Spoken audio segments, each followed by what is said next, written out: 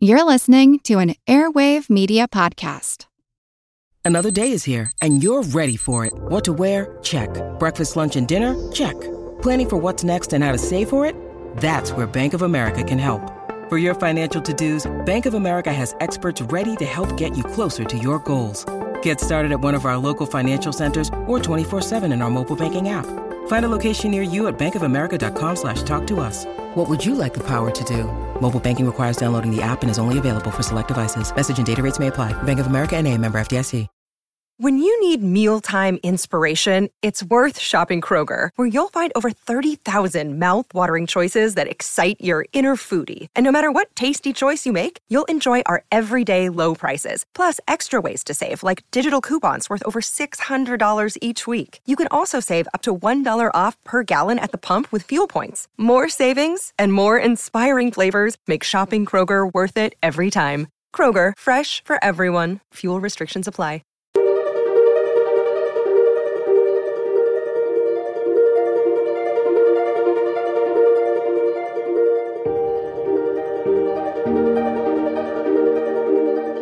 Hello, everyone, and welcome to All Creatures Podcast. This is Angie, and today I have a really exciting interview. We're going to be talking all about chimpanzees, which of course is our closest relative, and we'll be talking today about Save the Chimps, which is an incredible nonprofit foundation that works on rehabilitating and giving homes to chimpanzees throughout the United States. And I'm really excited today to be talking with Dr. Andrew Halloran. He is the director of the Chimpanzee Behavior and Care at Save the Chimps. And Dr. Halloran specializes in behavior, which is one of my favorites, of course, and ecology of primates. He spent 20 years in primate care and the promotion of their overall welfare and well-being. He's been with Save the Chimps since 2016. And in 2012, Dr. Halloran published a book called The Song of the Ape, Understanding the Language of Chimpanzees. So today, he's going to give us a lot of insight, not only about chimpanzees, but also about the amazing nonprofit Save the Chimps. So welcome, Dr. Halloran. Nice to have you. It's great to be here. Thanks for having me. Oh, I'm so excited. And our audience should know Dr. Halloran and Save the Chimps is located in Florida. So we're neighbors for the most part, separated by about 3 hours or so. And it's definitely on my bucket list to come down there and see your amazing facility. I've heard great things about it from my husband and a lot of his students at the Santa Fe College Teaching Zoo. So this is a long overdue interview, and I'm just so excited to talk to you today. Great. Nice being here. Yeah, we're going to have some fun. Before we get started, would you mind giving our listeners a little bit of your background? Did you always have interest in animals, natures, and great apes?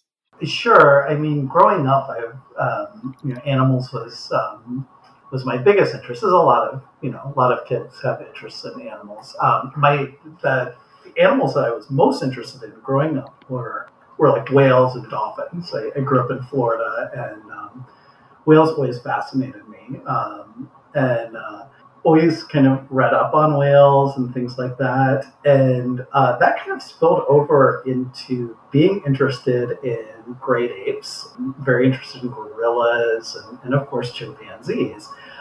Really kind of came to a head for me when I was growing up. I moved from Florida to Atlanta, Georgia, and the zoo in Atlanta when I moved there was going through bad times. It was decaying, and it was actually rated as I think, if not the worst zoo in the country, one of the worst zoos in the country. And, oh no! So they had a gorilla there who was kind of a local celebrity. His name was Willie B, and he was very popular around Atlanta. He was even nationally known. He was on a show called That's Incredible, which is really dating me, but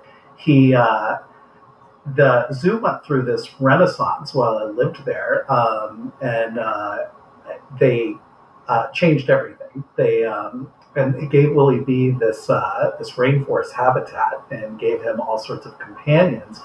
And so as a teenager, watching Willie B acclimate to this new habitat was, not just heartwarming to see this chimp or this gorilla that had been in a pretty nasty environment for so long, kind of explore this outdoor area and, have friends for the first time. And he had a bunch of offspring. And that really solidified an interest in great apes. And, gorillas are, is a great gateway drug to chimpanzees. And yeah, once I started really delving into chimpanzees, I haven't turned back since.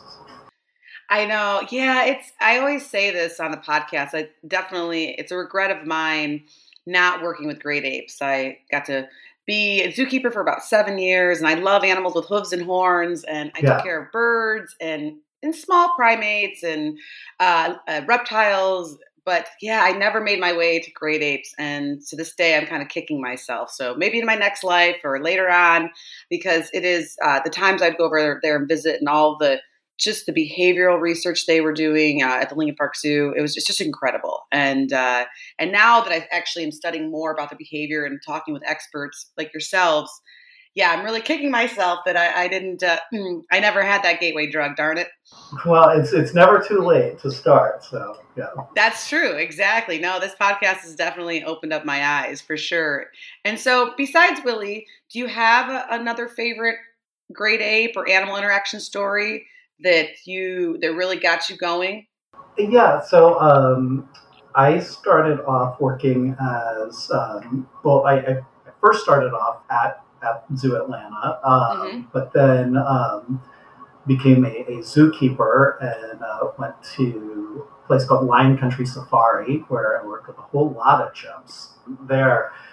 And the thing that's so fascinating when you work with chimps every day is how you really stop thinking about them as a different species, while at the same time you avoiding anthropomorphism and all of that, but you start to understand them as individuals and seeing their different personalities and their different quirks and watching them is really something that's fascinating when you work with them.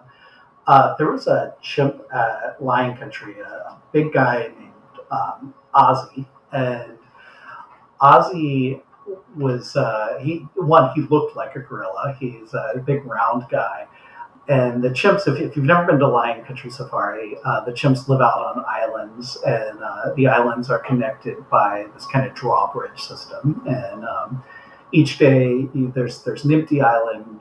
You go set it up, and then you extend the bridge, and the chimps go across the bridge and find food and all of that. It was Halloween, so we'd thrown pumpkins all around the island, and for Halloween we had actually taken the tops off and filled the pumpkins with all sorts of treats and put the tops back on.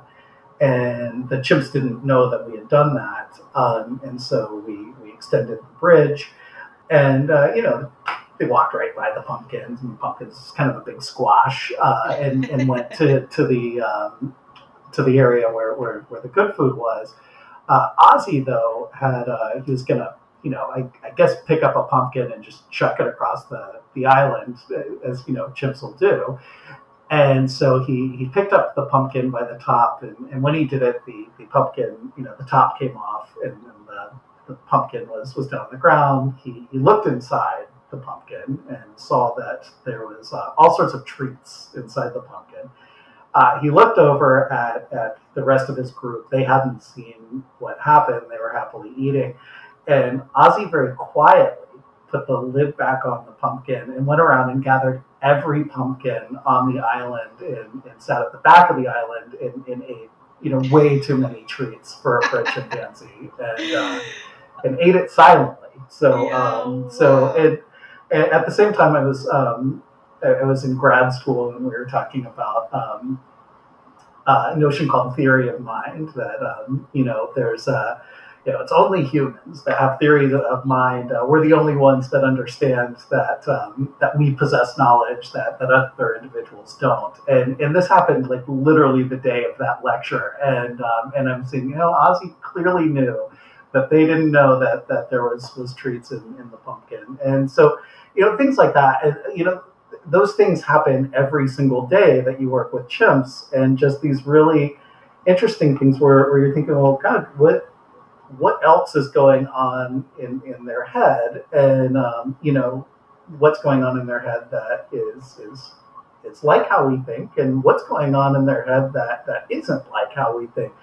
And that really made me want to study them more and more. Yeah, what a great story. That actually sounds like me with my kids' bag of Halloween candy. Hiding, like not letting them hear the wrapper sound. Yeah. Eating it all for yourself. Yeah. And now we know that chimpanzees are currently endangered in the wild. And can you explain to our audience, besides, the fact that they are incredibly intelligent and all of that, why should the average person want to conserve them and learn more about chimpanzees? Yeah, one, chimpanzees are our closest relative. Genetically, on an evolutionary scale, we're cousins, if you will. And so seeing our closest living relatives go through the ecological impairment that they go through, it should concern everyone.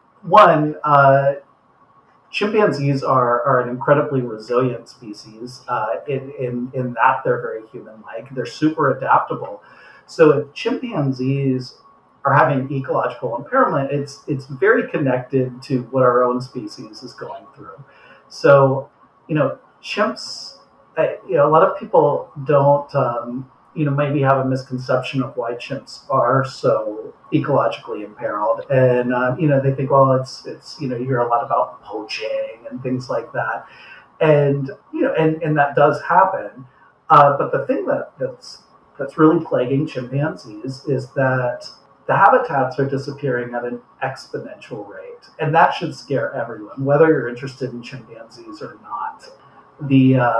I do conservation work in Sierra Leone, and in the decade that I've been doing that, just it's visibly less when you're going around the amount of habitat that's lost. And that's not because local Sierra Leoneans are using more land. That's because the entire rest of the world is using the land in that area, and especially in places like West Africa and in places like these very poor countries. That land is used for anything from, ethanol, what we put in our gas tanks, to diamond mining, to all sorts of things. And the ones who pay the price for that on the surface are chimpanzees, because that's their habitat, in addition to the other animals that live there. And but it's interesting to think about chimpanzees in terms of their resilience. 50 years ago in Sierra Leone, there were big cats, there were elephants. 25 years ago, there were no more big cats, but there were still elephants. Today, there's no elephants, and there's just chimpanzees. So they're the last holdout. And the only reason they're the last holdout is because of that resilience, because of the adaptability to these things. And so when you get down to that level, every single person should be concerned, because that's a bellwether to the health of our entire planet. And so that's why everyone should be concerned with how chimpanzees are doing. And everyone should really strive to educate themselves as to what practices do we do, whether, we're sitting in Florida or, anywhere in the US or in Europe or wherever. What are we doing that's having an effect on species in, these remote places we may never go to, small little places in West Africa, and how does that affect the entire health of the planet? And the more you turn the page in that book, it gets scarier and scarier. So that's why everyone should be concerned. No, that's an excellent answer. And I definitely agree that if we are able to save chimpanzees, and we can save ourselves because we're so interconnected, as you mentioned. And a lot of us are lucky enough to live near like an accredited zoo or a place where we've been able to have an interaction with a chimpanzee or a great ape. But a lot of public might not be familiar with the history of chimpanzees in the United States in regards to them being used in research, private ownership, and then also within the private ownership, the use in entertainment. So I wondered if you could touch on and help educate us a little bit about those three topics. Are chimpanzees currently used in research, or have most of them been retired to sanctuaries? Where does that stand? So chimpanzees are no longer being used in research, which is a really good thing. They are, however, still sitting in laboratories, and there's currently a debate for some of those chimps whether it is better to move them to sanctuaries or better to let them age in place where they are. There's people on both sides with very powerful arguments on that. I obviously think that chimpanzees would be better served if it's safe to move them at a place like Save the Chimps or some of the other sanctuaries where they have the opportunity to live in large social groups. At Save the Chimps, they live out in large spaces. We have islands that are upwards of 5 acres where we try and give them things like freedom of choice. They can sleep where they want to sleep. They can hang out with who they want to hang out with, and all of that. So that's kind of the current state. There's a lot of chimpanzees in need right now, and the other thing that people should consider is it's great news for chimpanzees that they're not being used in research. However, if you're other types of primates, if you're a rhesus macaque, the news isn't so good because you're being used quite a bit.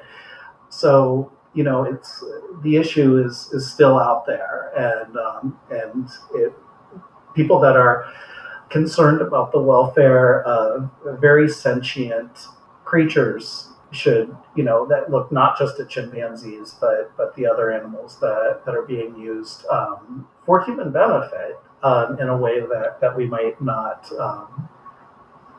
we might have trouble with their state of welfare right now.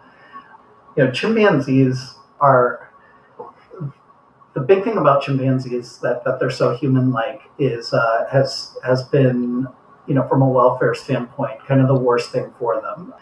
And people might wonder, okay, well, why do you always talk about avoiding anthropomorphism and things like that? Anthropomorphism being viewing chimpanzees only in human terms and only really comparing chimpanzees to humans. Well, one, scientifically, chimpanzees are so much more than little almost humans. They are a species in their own right. They have amazing things about them that have nothing to do with a comparison to humans. That's just scientifically fascinating. From a welfare standpoint, though, is that treatment of chimpanzees as little almost humans has led to huge welfare issues with chimpanzees. It led to chimpanzees being, captured, going back hundreds of years and exhibited in the Western world. It's led to pretty rough conditions as far as invasive research goes. It's led to some pretty rough ways of exhibiting chimpanzees for the entertainment of people and obviously the pet trade. And so when I see chimps kind of portrayed as little almost humans, it really, I don't view that well. And I think that's something that chimpanzees have to work to overcome. I think that it happens in all angles. And in everyone's defense, it's really hard to not anthropomorphize a chimpanzee because they are so human-like. But again, it's done quite a bit to their detriment. Yeah, I mean, it does seem like, oh, how wonderful. I can just put this chimpanzee in overalls and laugh at it, and it acts like a human. It seems like a human. And I know from my own background, before I ever was in the zoo industry or was educated enough to know any better, I would have thought that was cute and funny as well. But throughout my tenure working at the zoo and working at Lincoln Park Zoo, the primate department there was really involved with trying to reduce the use of chimpanzees for entertainment purposes. Because as I learned, and maybe you can help share with our listeners, that it's cute and fun while it lasts theoretically, but it doesn't last long. Their stardom and commercials, whether it's a Super Bowl commercial or whatever it is, it's a short-lived stardom career, and then they're often just rejected to the side. So could you maybe touch on that a little bit and help educate our listeners about why it's not so cute and funny when we see them in commercials or on cards or any of that stuff? Yeah, I mean, first off, chimps are extremely, extremely dangerous. It's whereas you might be able to have a very young chimpanzee in a commercial or in movies, you can't have even an adolescent, especially not an adult chimpanzee, in the same type of entertainment situation. And that's true of pet chimpanzees, that's true of entertainment chimpanzees. And what ultimately happens is that once these chimps become of age, they end up languishing in a holding area. And the ones that are not lucky enough to find their ways to sanctuaries are stuck in really bad circumstances, usually alone, which is a state that's really, really terrible for a chimpanzee. And so, there's a million reasons not to support chimpanzees in entertainment. There's also a million reasons not to support chimpanzees as pets. But the main one is that once the chimpanzee gets too old, they are too dangerous to have as a pet. They're too dangerous to work with on a movie set. And so if you care about that chimpanzee, that chimp is doomed at a certain age to live a life of isolation, to live a life where movement is hugely restricted. And that's a big problem. So you can even take very high profile chimpanzees from very wealthy people. Michael Jackson had a chimpanzee named Bubbles, and even Michael Jackson, with all his resources and the ability, couldn't continue having that chimpanzee. Luckily, that chimp now lives in a really great sanctuary called Center for Great Apes. But a lot of chimps are not so lucky and end up languishing in places that are really nasty. So that's one of the many reasons not to have them. And this history goes back a long way. Back in the early part of the century, scientists, psychologists, were really interested in how chimpanzees could do in a human home, with this idea that chimpanzees are so intelligent, they're so much like us. If you raised a chimpanzee in a human home, would they basically become little humans? And there's a very famous study of this where it's a chimpanzee named Gua, and Gua was at Robert Yerkes, who was a very famous psychologist back in the early part of the century, sent this baby chimpanzee to a guy named William Kellogg, who lived in Indiana. Kellogg had just had a new baby, and the idea was, could you raise Gua alongside this new baby, Donald? And they did everything just like Donald, and Gua ate from a high chair. They put her to bed and say prayers, brush her teeth, and everything like you would with raising a child.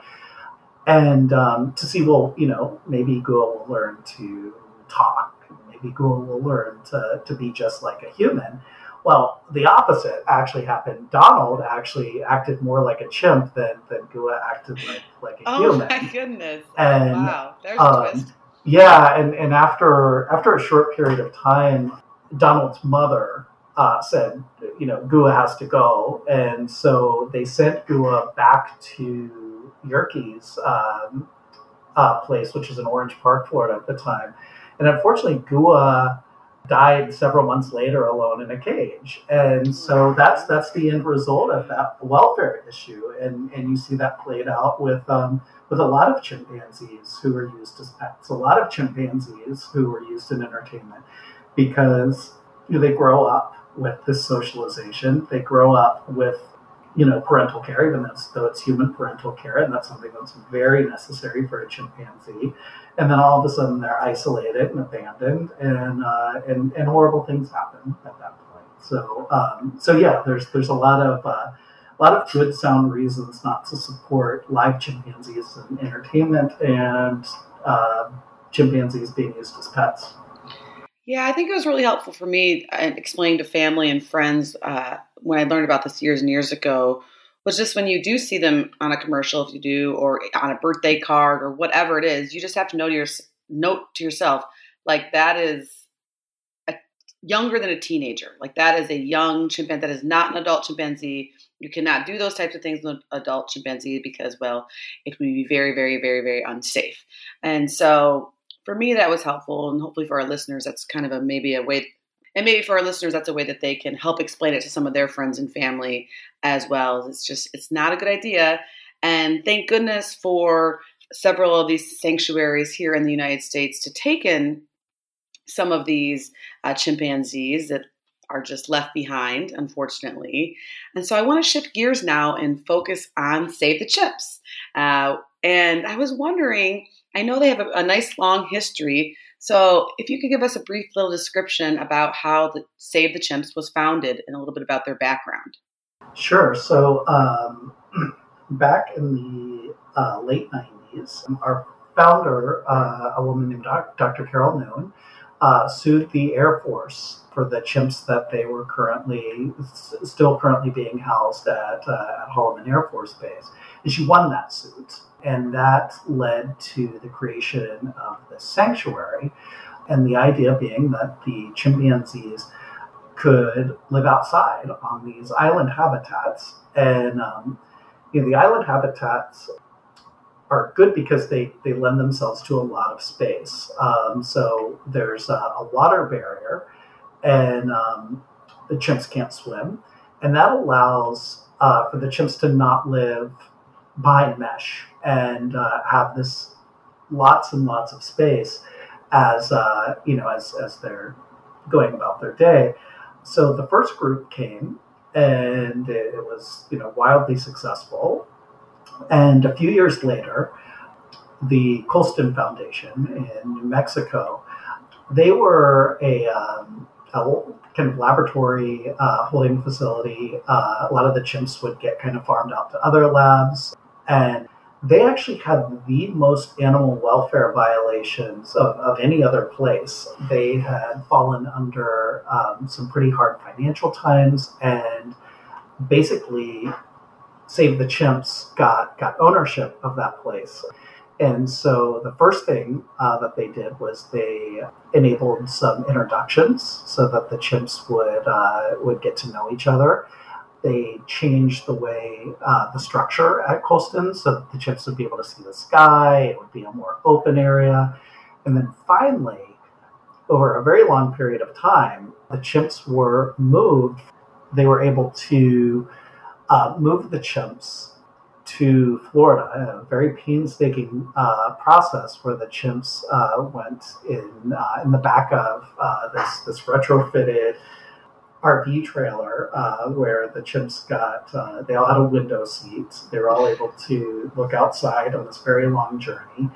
And slowly but surely, this place was being built, and 12 islands were being dug. Each island has a house attached to it where the chimps can sleep inside. and they were slowly brought here. And in that process, the groups were created and formed, and here we are today. That's incredible. And with Save the Chimps, I know you have a mission of lifelong care. So can you expand on that a little bit more, what the goals are of your organization? Yeah. So as anyone that cares for chimpanzees can attest to, chimpanzee care is a science. They're not an easy species to take care of because they are so intelligent, they are so strong, they are so resilient, all of those things, and they have very, very specific needs that really have to be met. And some of those needs are, well, in my mind, especially, is the ability for freedom of choice, the ability to make choices, the ability to have some possession of your own destiny, and that's something that is not easy to do when you're in a captive environment. So there's a real science in determining, okay, how can we provide, freedom of choice, being, in charge of your own destiny to a group of chimpanzees that are ultimately still captive. And so, we actually have kind of these stated care goals that we have, like what is our definition of chimpanzee well-being? What is our definition of providing that lifelong sanctuary and care that's a good thing for these chimpanzees? And those are things like, we want to provide a rich social environment. We want to provide an enriching environment. We don't want a place where chimpanzees can get bored. And that's not a small feat for an animal like chimpanzees that are so intelligent and that require a lot of stimulation. At the same time, we also have to come with it from the recognition that chimpanzees are individuals and they all have unique histories and unique individual histories. And that's going to carry with it its own set of challenges for each individual. And especially chimps that have come from situations like the chimps that live here have, is that we really strive for individualized care. So, we do a lot where, we work, the curators and the care technicians and myself, we do a lot of observations on the chimpanzees to see what is the state of their welfare. And we come up with individualized care plans for the chimps that really need it. And providing individualized care to 238 chimpanzees is a lot, and it's a big lift. But that's what we owe to these chimpanzees that are in our charge. And so that's when we say we're providing lifelong care, lifelong sanctuary, the words in between that sentence are that we need to provide care that chimpanzees need for their well-being to allow them to thrive. And, it's not as easy as just saying, hey, here's an island, here's a lot of space, go run around and be happy. It's not that easy. These chimpanzees, have needs that need to be met, and that's the way we can provide the care that we state in our mission. So yes, Dr. Halloran, I think you bring up a really, really important point that I'd like to stress, is that I think people will often think, oh, well, we'll just let the lab animals go, or, oh, we'll put them back in the wild, or we'll just move everything to a sanctuary and it'll be hunky-dory. And the truth is that for a lot of animals moved into a sanctuary type setting, or even some animals, of course, are released in the wild after proper science has been done to see if that works and things like that. It does work, but I'm sure, like you said, there's 238 chimpanzees under your care? It's not always that easy to take an animal that's lived a solitary life and not so great circumstances, and then you put the chimpanzee on an island with friends and off they go, and it's just a happy after type ending, happily ever after. So do you have a story that you can maybe relate to our listeners about a chimpanzee currently under your care that maybe had a background story that's tough or that their transition is still ongoing or wasn't as smooth as you would like? Sure. A chimpanzee that I like to talk about quite a bit is a chimpanzee named Allie, and Allie had been a pet chimpanzee, and Allie didn't come from a bad home, so to speak. I mean, the people that took care of Allie were very loving people. They are very loving people. They really, loved Allie, wanted the best for this chimp, tried to provide everything that you could provide a chimpanzee, and but it's really, really hard to meet the needs of a chimpanzee. And again, they get big and all of that. So Allie came to us, with this background where, Allie hadn't been abused. Allie, there hadn't been, kind of, the classic things that we talk about, with a lot of sanctuary chimps.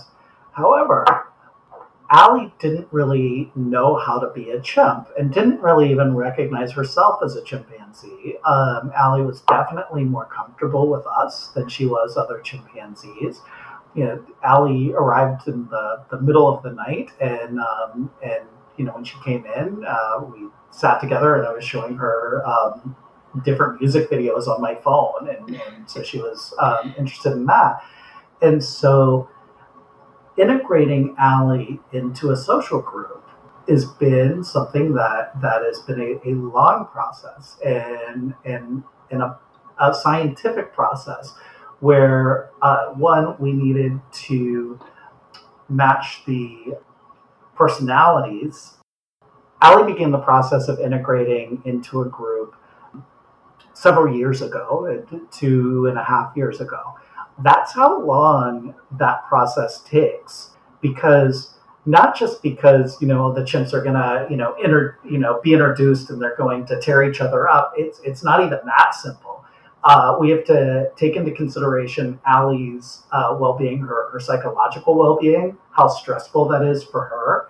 And through a slow process of matching personalities and doing this carefully, Allie has now been, is now a big part of this group, and she, fits all the indicators of thriving in this group.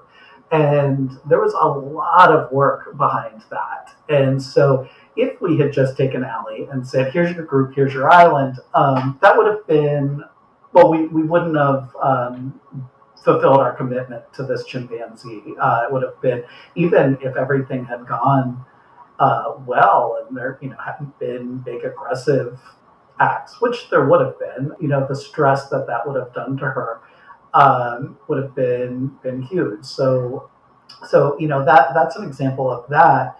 But I think it's important to clarify, when people wonder why, well, chimpanzees that have been in sanctuaries, can they go back to the wild? Or let's say there's, most animals that are in, some negative circumstances, can they just be set free? Yeah, and it's not that easy. In the case of chimpanzees, one, there's habitat loss, so there's not a place to really put them, to release them. And two, where there is habitats, there's other chimp groups that usually occupy that habitat.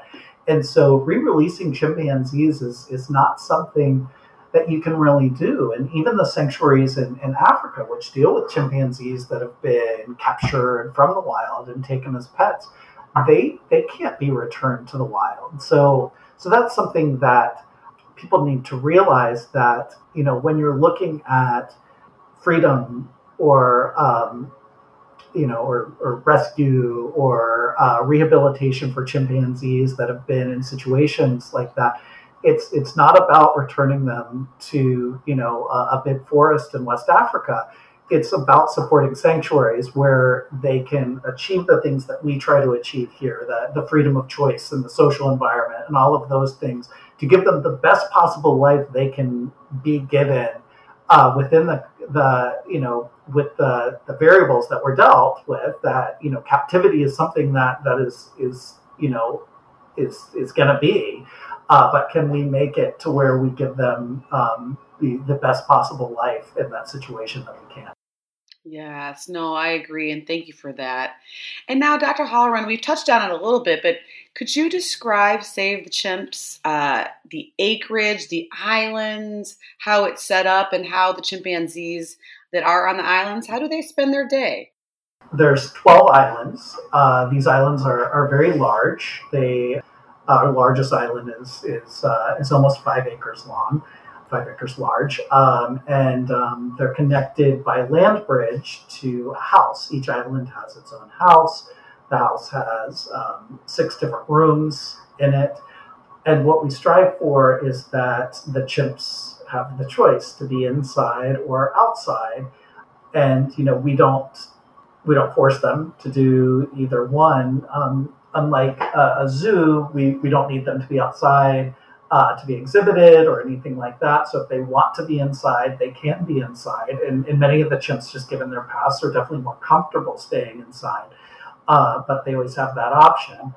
We feed them, though, only inside. And the reason we do that is so that we can check them, so that we see them 3 times a day. They get 3 meals a day where they come in. Staff can get a good up close look at them. Everyone is fed individually, and then they can do what they please. Each day, staff just like you would at a zoo, clean the indoor holding facility and clean the island habitats, so that they're always getting a clean environment. The other thing that they get several times a day is enrichment. And for anyone that's not familiar with enrichment, it's something to stimulate the chimpanzees mentally. So it might be something as simple as kind of a puzzle board where chimpanzees have to manipulate a puzzle in order to get a treat out of it. We also have artificial termite mounds on the island. We can fill these termite mounds with good stuff inside, like oatmeal and things like that. And the chimps actually use sticks to stick it in the termite holes and get it out. It might be something for the guys that like to stay inside. So we'll do something like throw a movie on, part of that enrichment is any sort of sensory stimulation. We try not to rely on just food stimulation for that. We want enrichment to promote movement as well as mental stimulation. So we try and do that as much as possible. And during the day, as staff are there, we also are able to observe them both on the islands and inside, and we can get an assessment on the current state of well-being that way. That's awesome. And that kind of leads to my next question. As far as behavior observations, I've been lucky enough to take observations on several different species and several different under human care in the wild, etc. And I was wondering, do you have behavioralists or researchers that come in to do observations on your chimpanzees? We don't. That's something that we've had in the past, where outside people have observed the chimps. We do that in-house. We actually have we call it care and welfare assessments, and we have a set of indicators, and staff do these each day. Awesome. And we don't do all the chimps at once. We do like 20 chimps for a 60-day period, and then we roll over to the next 20 chimps. And at the end of that period, we create reports on their state of welfare, and those reports are used to create care plans, individualized care plans if they're needed. We meet with veterinarians. We have 3 full-time veterinarians on staff that we meet with to kind of determine what's an appropriate care plan for the chimpanzees. Wow, that does sound like a dream job. I get to be around chimpanzees and take behavior observations and welfare. Oh, that's incredible. And now, are you open to the public under different tours or anything like that, or is it closed to the public? Well, right now, due to COVID, we don't have anyone from the outside coming on. And the real unfortunate part of that is we don't even have our volunteers on site right now, and volunteers represent a big help to us. Sure. So it's the only people on site are the people involved in the direct care, and so right now we don't. However, in pre-COVID times and in hopefully soon post-COVID times, we do what we call member days, and those are days where we are open to the public and we give tours, and people come and learn about the sanctuary, learn about what we do. We also do some fun things like we do a chimpathon, which is actually I guess it's not considered a marathon, like a 6K. That's more my style. Okay, yeah. Yeah. And so that goes through the sanctuary, and Cool. obviously we're open to the public then. And we do private tours here and there. But for the most part, we're closed to the public. And, kind of the big philosophical reason for that is that our mission is to provide care. But at the same time, if we could hope to educate people about care, welfare, and preservation of chimpanzees, that's a great thing to it. Well, yes, and you touched on a little bit with COVID-19, how it's obviously impacted your volunteer staff, which I'm sorry to hear that, because I know there's so many animal care facilities that are struggling with that because volunteers make up such a huge part of their organization. And then you're not open to the public, but are there other ways that COVID-19 has impacted your organization, or how are you dealing with that? Yeah, so one of the things that is done is that we've increased massively the kind of PPE, personal protective equipment, that we use. We've added face shields and things like that.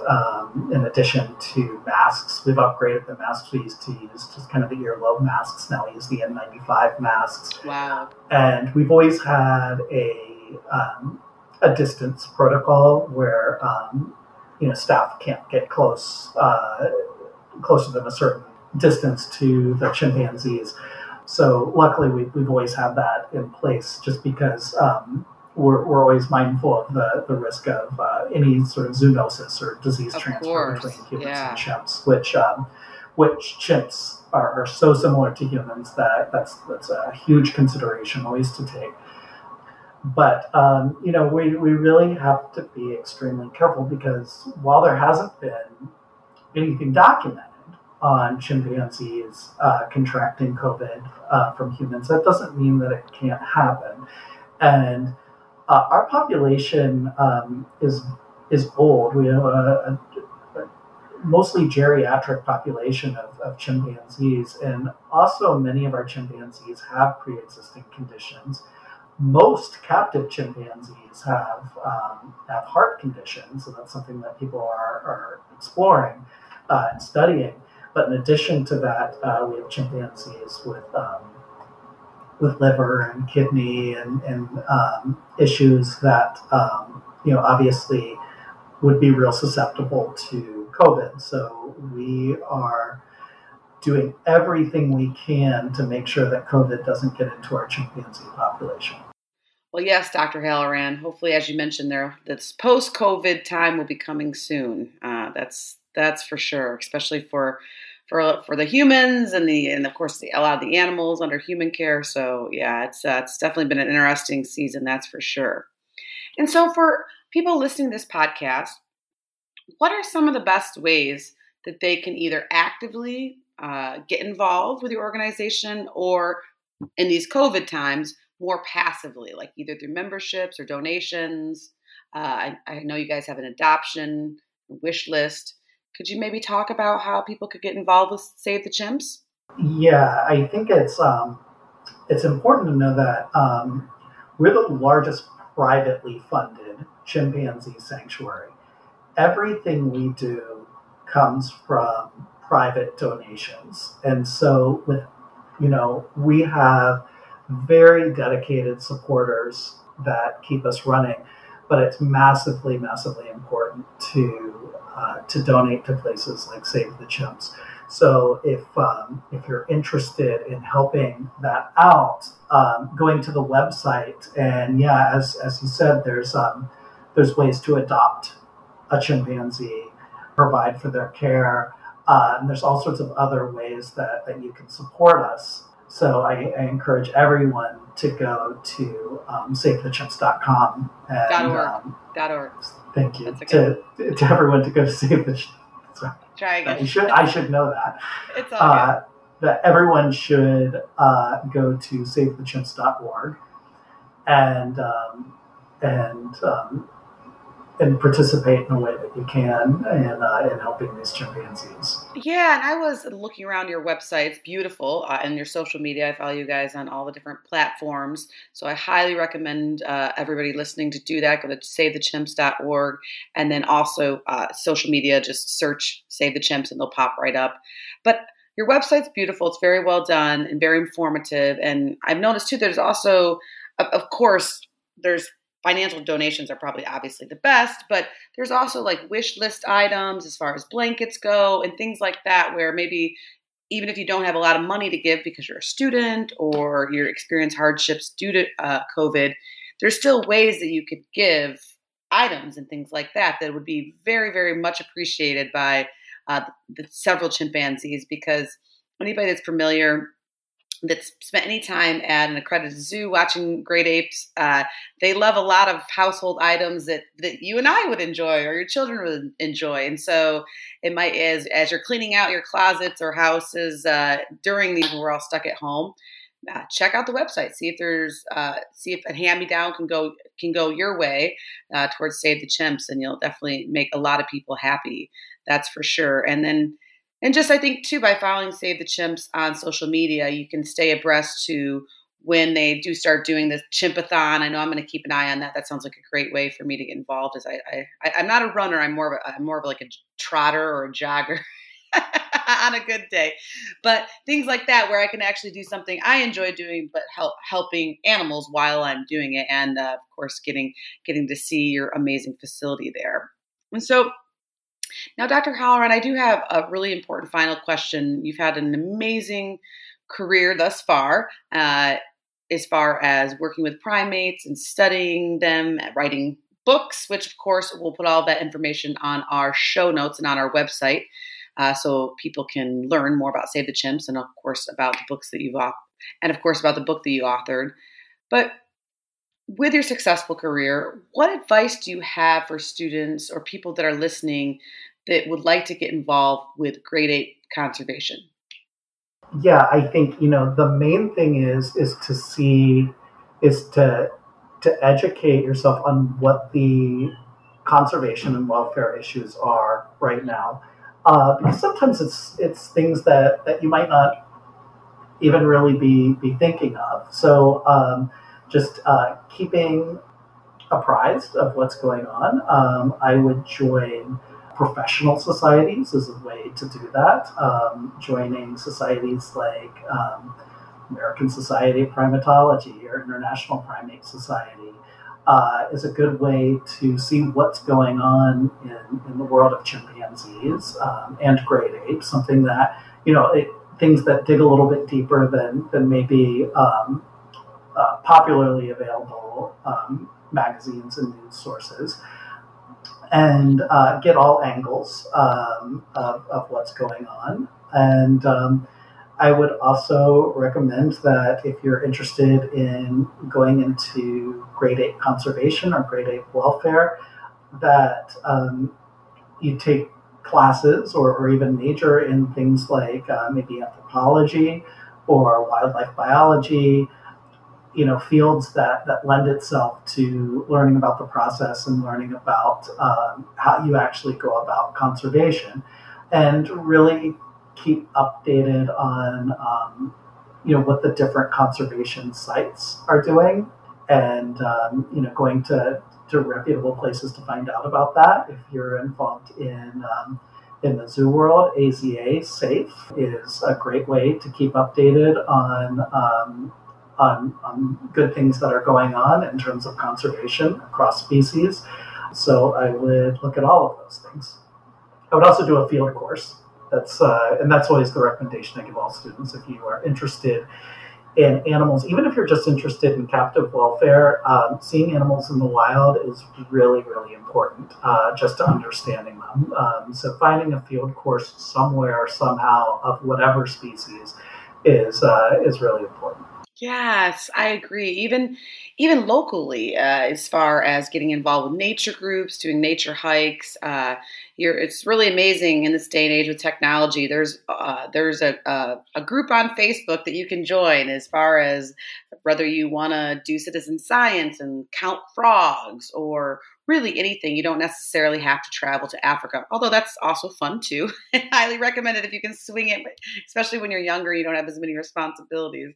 But even just, either going to your local accredited zoo and watching the animal behavior there, or in your own backyard. You don't have to travel to these far off places. And then, of course, with social media and just the internet, I mean, I learned so much on several YouTube videos about people that are passionate that are actually able to go into the wild and things like that. So no, it's definitely getting involved, I think, is key in exploring nature and just following your dreams and knowing that, yes, if we save chimpanzees, we can save ourselves. So it's a great humanitarian cause. And then, of course, you get to look at animals all day, which is pretty awesome, if you ask me. Well, Dr. Halloran, it's been a real pleasure talking with you today. And I just have to ask one last small question. By any chance, are you hiring? Right now, we're not. We're but always check our website, or if you go to the AZA Jobs Board, we always post there when we are, and it's it's a pretty great place to work. I'm not asking for the audience. Yes. I'm asking for myself. For all of us. Yes. I would, keep checking the AZA Jobs Board, because when we do have openings, that's where we post them. Awesome. Well, you have been so wonderful and informative to talk to. I've really enjoyed this interview, and I cannot wait for myself and some of our listeners when Save the Chimps is open again for a little bit more public involvement, for us to head that way. And your facility just sounds incredible, and your mission is just heroic. So thank you to you and your staff and your team for all you do to help these chimpanzees live out their life in a safe